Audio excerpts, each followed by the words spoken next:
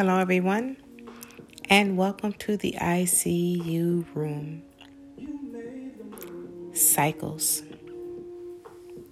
Those series of events that are regularly repeated in the same type of order, a reoccurring succession or phenomenon that leads you back to the same starting point.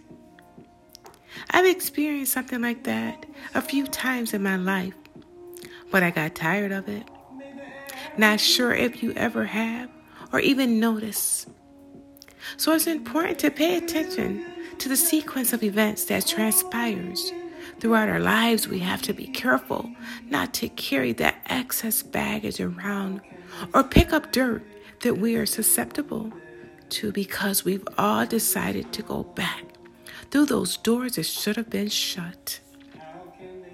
The Bible describes it as a dog returning to its vomit or a clean pig going back into the mud pit. An unexpected case of self-sabotage. I hear old folks say sin will take you further than you want to go. Those type of cycles remind me of the children of Israel. They were freed from Egypt after their prayers were answered. They were supposed to take possession of the land God had chosen, but they found themselves in a vicious cycle that should have only taken 40 days but turned into 40 years in the wilderness, wandering. The cycles of life is different than the cycles that occur in life.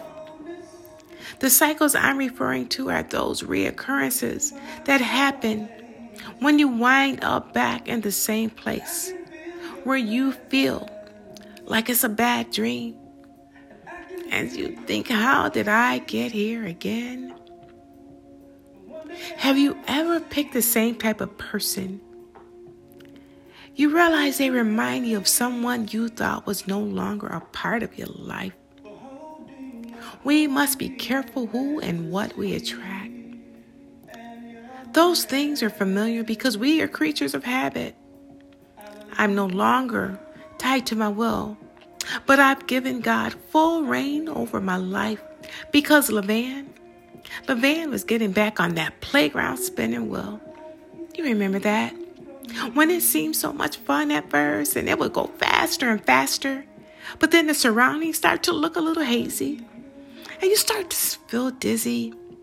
You start holding tighter because you know it's only a matter of time before your hands get sweaty and you slip off.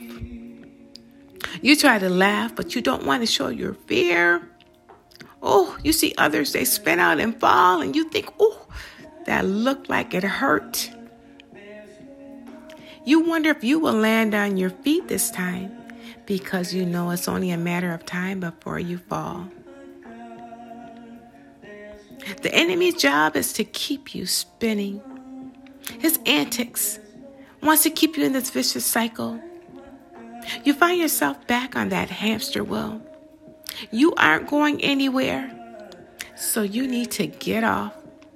Make a stand, travel down a new road towards your destiny, your predestined course.